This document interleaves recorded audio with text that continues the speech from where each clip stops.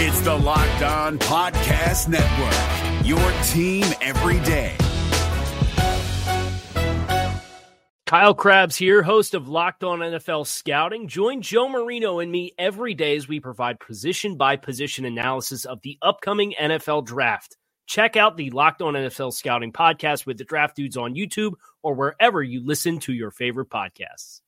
Welcome into the Locked On Bengals podcast. I'm James Rapine on a Thursday. Great to be with you. Joel Corry coming up in 60 seconds. CBS Sports covers the salary cap, free agency, former sports agent going to be with us in just a second here. On Twitter, at James Rapine, at Locked On Bengals. Subscribe, iTunes, the iHeartRadio app, Google Play, wherever you get your podcasts, including Stitcher. And on LockedOnBengals.com, let me go to it right now, because that's what you should do every single day. LockedOnBengals.com. We have our Locked On Bengals prospect spotlight, and it begins with Mike McGlinchey, who is an offensive tackle, left tackle from Notre Dame. 6'8", 310 pounds. My guy, Solomon Tentman, who I told you about, watched his film, evaluated him, and he wrote about it. Check that out, LockedOnBengals.com. Also, a free agency primer for you, a passionate plea from my guy, Zim, and more. So if you're looking for Bengals content, the number one spot for that, for off-season content, is this podcast and LockedOnBengals.com. Every podcast gets posted to that website as well. And without further ado, let's welcome in Joel Corry on Twitter, at Corry Joel. Joel, I appreciate the time. Thanks for coming on this podcast. I have to start with the contract Jimmy Garoppolo got today. And it's 5 years, $137.5 million. I didn't think he'd become the highest paid player per year ever, and yet here we are. Yeah, I didn't see him becoming the highest paid player in football after 5 very good starts. I thought it may not get done until after they slapped a franchise tag on him. The deadline would have been March 6th for that. And I thought it might come in closer to Derek Carr's contract, which is $25 million per year, as opposed to setting a new standard in average salary per year. Yeah, that's how I look at it. And I look at it just to apply it here locally. And Kirk Cousins probably going to want more than that. He's set for free agency unless the Redskins do try to tag him. And I look at Andy Dalton and the contract he has, and I think Jimmy Garoppolo certainly has more upside. But I look at a Kirk Cousins, and I think he's comparable to an Andy Dalton talent-wise. And he's the 19th highest-paid quarterback average per year in the NFL. So to me, I think the Bengals have, at least from a salary standpoint, kind of a bargain with Andy Dalton. Yes, they do. He's got 3 more years left on his contract for a shade under $48 million. He signed that deal the same offseason as Alex Smith signed his. Smith's averaged $17 million per year, and he's getting a huge raise where he's going to be making like $23 million a year once the trade goes through and he goes to the Redskins with that new extension. So it kind of tells you just how good of a bargain that you have with Dalton, because the market has changed dramatically in the past 3-4 years. Joel Corry is our guest. Make sure you follow him on Twitter, at Corry Joel. And Joel, I look at this Bengals team, and it looks like they are going to have some cap money and be able to spend on outside free agents if they choose to. When you look at their situation, the veterans they have and the free agents they have, do you think that that's a realistic thing, that maybe not the Bengals themselves will think this, but that they do have the money to spend if they want to spend it? Operative words.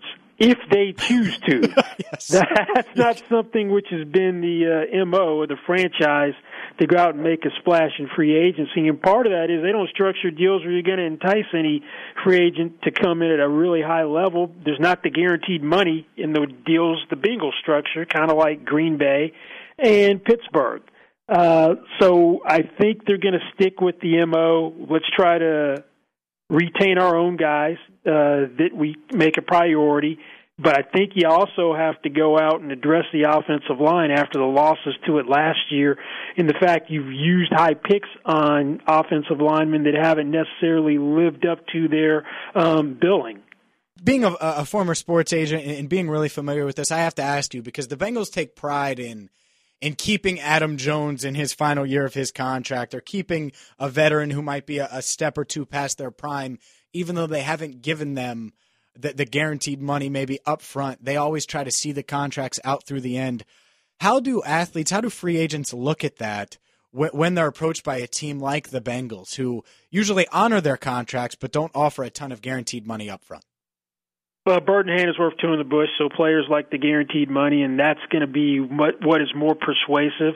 Even though you are right that you have a better shot of completing your contract with the Bengals than you do with other teams, players like the security as opposed to the track record that the Bengals may have in keeping a player a little longer than maybe they should.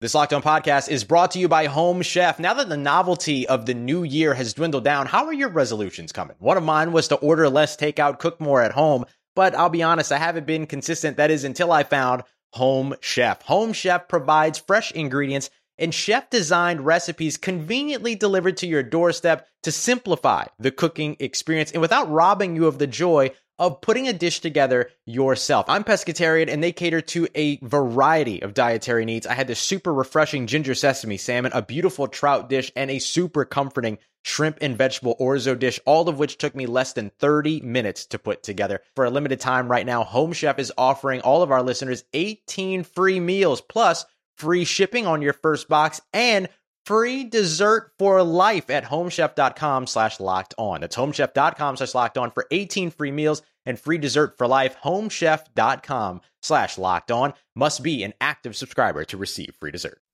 Joel Corry is our guest. Make sure you check out his work at cbssports.com, also on Twitter at CorryJoel. And I look at some of these free agents, and one that a lot of people have speculated here in Cincinnati on whether or not the Bengals should retain is Tyler Eifert.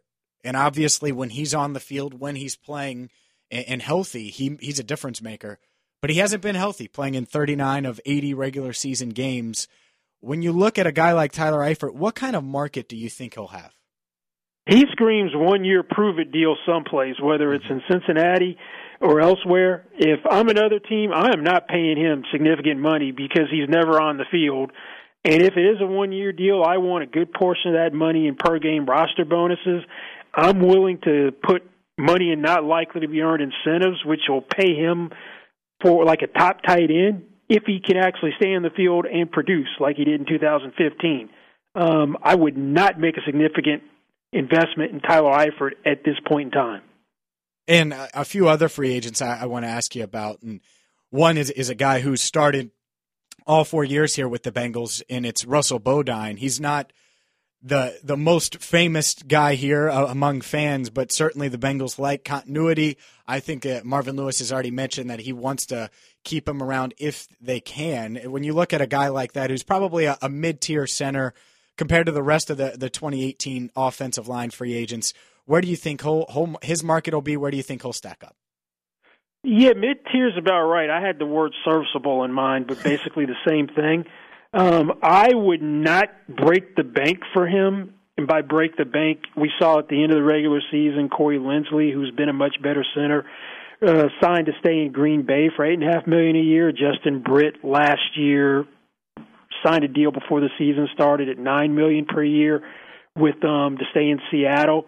Maybe the J.C. Treader range, which is a little under $6 million a year, what he took from Green Bay to go to Cleveland, would be something which would be more attractive to Cincinnati, or even if they could get him cheaper than that. The thing is, the wanting to keep some continuity is going to cut in his favor, and if Marvin really wants to keep him, they may overreact to losing Andrew Whitworth last year and Kevin Zeitler and pay him a little more than they should. And that's the thing, Joel, because I don't think that this team ever recovered from losing those two players. And just looking at the market and how they do have a bargain in Andy Dalton, wouldn't it have been, and it's easy for me to say, in this studio behind a mic now, in hindsight, it would have been easy to maybe overpay a little bit for Andrew Whitworth or to keep Kevin Zeitler around. But even at those dollars, don't you think, looking at how the Bengals line was, that would have been a wise decision to keep at least one of those guys around last year? Yeah, more Whitworth than Zeitler, because I don't think the Bengals were going to ever make him the highest paid I agree. offensive guard.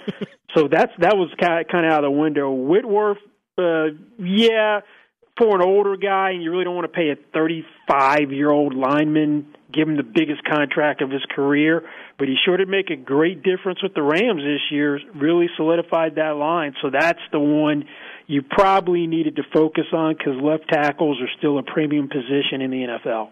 We're talking with Joel Corry on Twitter at CorryJoel. And how does the league look at the Bengals in the free agent? Because they're not known to go out and be big spenders in free agency. They like to extend their own players, keep their own stars around. How do opposing players, opposing agents look at, or agents in general, look at the Bengals if they represent a player that might come in contact with them during the free agent period? They still are unfairly labeled with the reputation of being cheap that they had 15 years ago because they will pay certain players because they gave top dollar for the receiver market at the time to A.J. Green. So they're not opposed to doing that for the right player. They're more of a destination, kind of like you saw with Kevin Minter last year, that he was looking for $8-9 million a year in the open market, couldn't get it. When it came time to sign a one-year prove-it deal, the Bengals became more attractive. So it's going to be retain your own, and then it's going to be you're not going to participate heavily in the first wave of free agency where it's really more of a seller's market than a buyer's market. Once that shifts, that's when the Bengals tend to come into play. And Joel, can we look at that for a second? Because I looked at the final four teams, and they were all active in free agency last year, all went out and got different pieces. And obviously the Eagles, who went on to win the Super Bowl, had a bunch of different free agents they signed, from Alshon Jeffrey to Torrey Smith. They made trades, and they were active. Just as the NFL in general, is the building through the draft with young players, especially with this CBA where there isn't as much practice time, it is a little harder to develop them.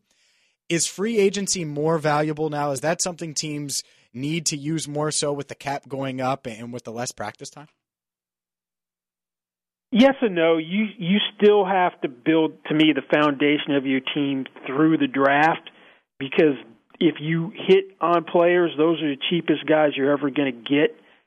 But at the same time, you saw Jacksonville go out and buy a defense this year, and it got them to the AFC Championship game. Howie Roseman in Philadelphia has been aggressive on all fronts. He's a guy that makes a lot of trades. That may be where the new wave is, as opposed to free agency. Since teams have an abundance of cap room, they're able to make trades more freely than they have been in the past. But you are also going to see the Green Bay Packers have a slight shift in philosophy now that Ted Thompson is no longer the GM. He was a tried and true build through the draft guy, avoided free agency for the most part like the plague. This year, with the new turnover in the front office, they're probably going to be a little more aggressive in free agency than the past. Yeah, and that's what I think a lot of Bengals fans want from their team as well. Joel, you've been great with your time. Last question here, just looking at the prospects, the potential free agents that could be on the market for offensive linemen, would you say it's a strong class, a weak class, somewhere in the middle? Well, if you're an offensive lineman and more or less can walk and chew gum and do something else to multitask, you saw last year you got paid a lot of money. So I think Nate Solder, since there aren't a ton of left tackles out there, he's going to break the bank, and I expect Andrew Norwell to surpass Kevin Zeitler as the highest paid offensive guard. Make sure you follow Joel on Twitter at CorryJoel. Joel, I appreciate the time as always, man. Thank you for coming on. Anytime. Thanks for having me. Good stuff there from Joel here on the Locked On Bengals podcast. We'll probably have him on again during free agency. It's interesting, isn't it? It's really interesting to me that this is where we are.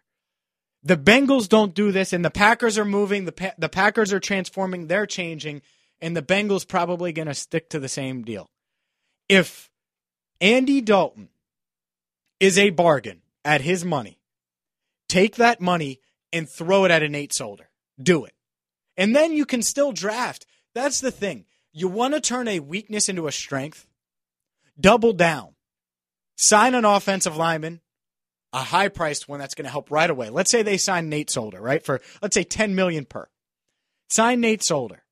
Well, they're getting Nate Solder and Andy Dalton for less than what the whatever team signs Kirk Cousins is getting Kirk Cousins. Who would you rather have? I'd rather have a competent left tackle and Andy Dalton than just Kirk Cousins. With that being said, You can also draft one at 12, whether it's Mike McGlinchey, whether it's Orlando Brown, whether it's anybody else you look at.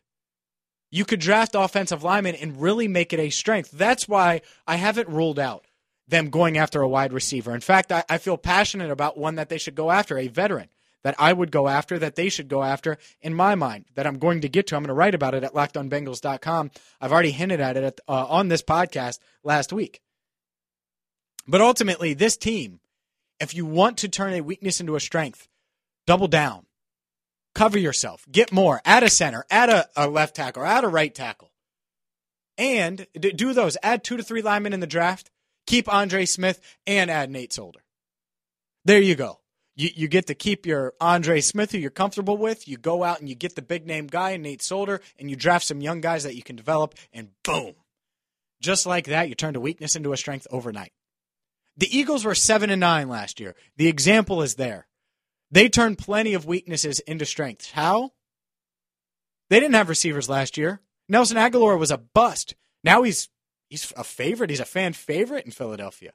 Why? They went out and got Alshon Jeffrey. They went out and got Torrey Smith. They traded for Jay Ajayi. They weren't afraid to get LeGarrette Blount. So to me, the Bengals go out, make moves. They traded for a corner.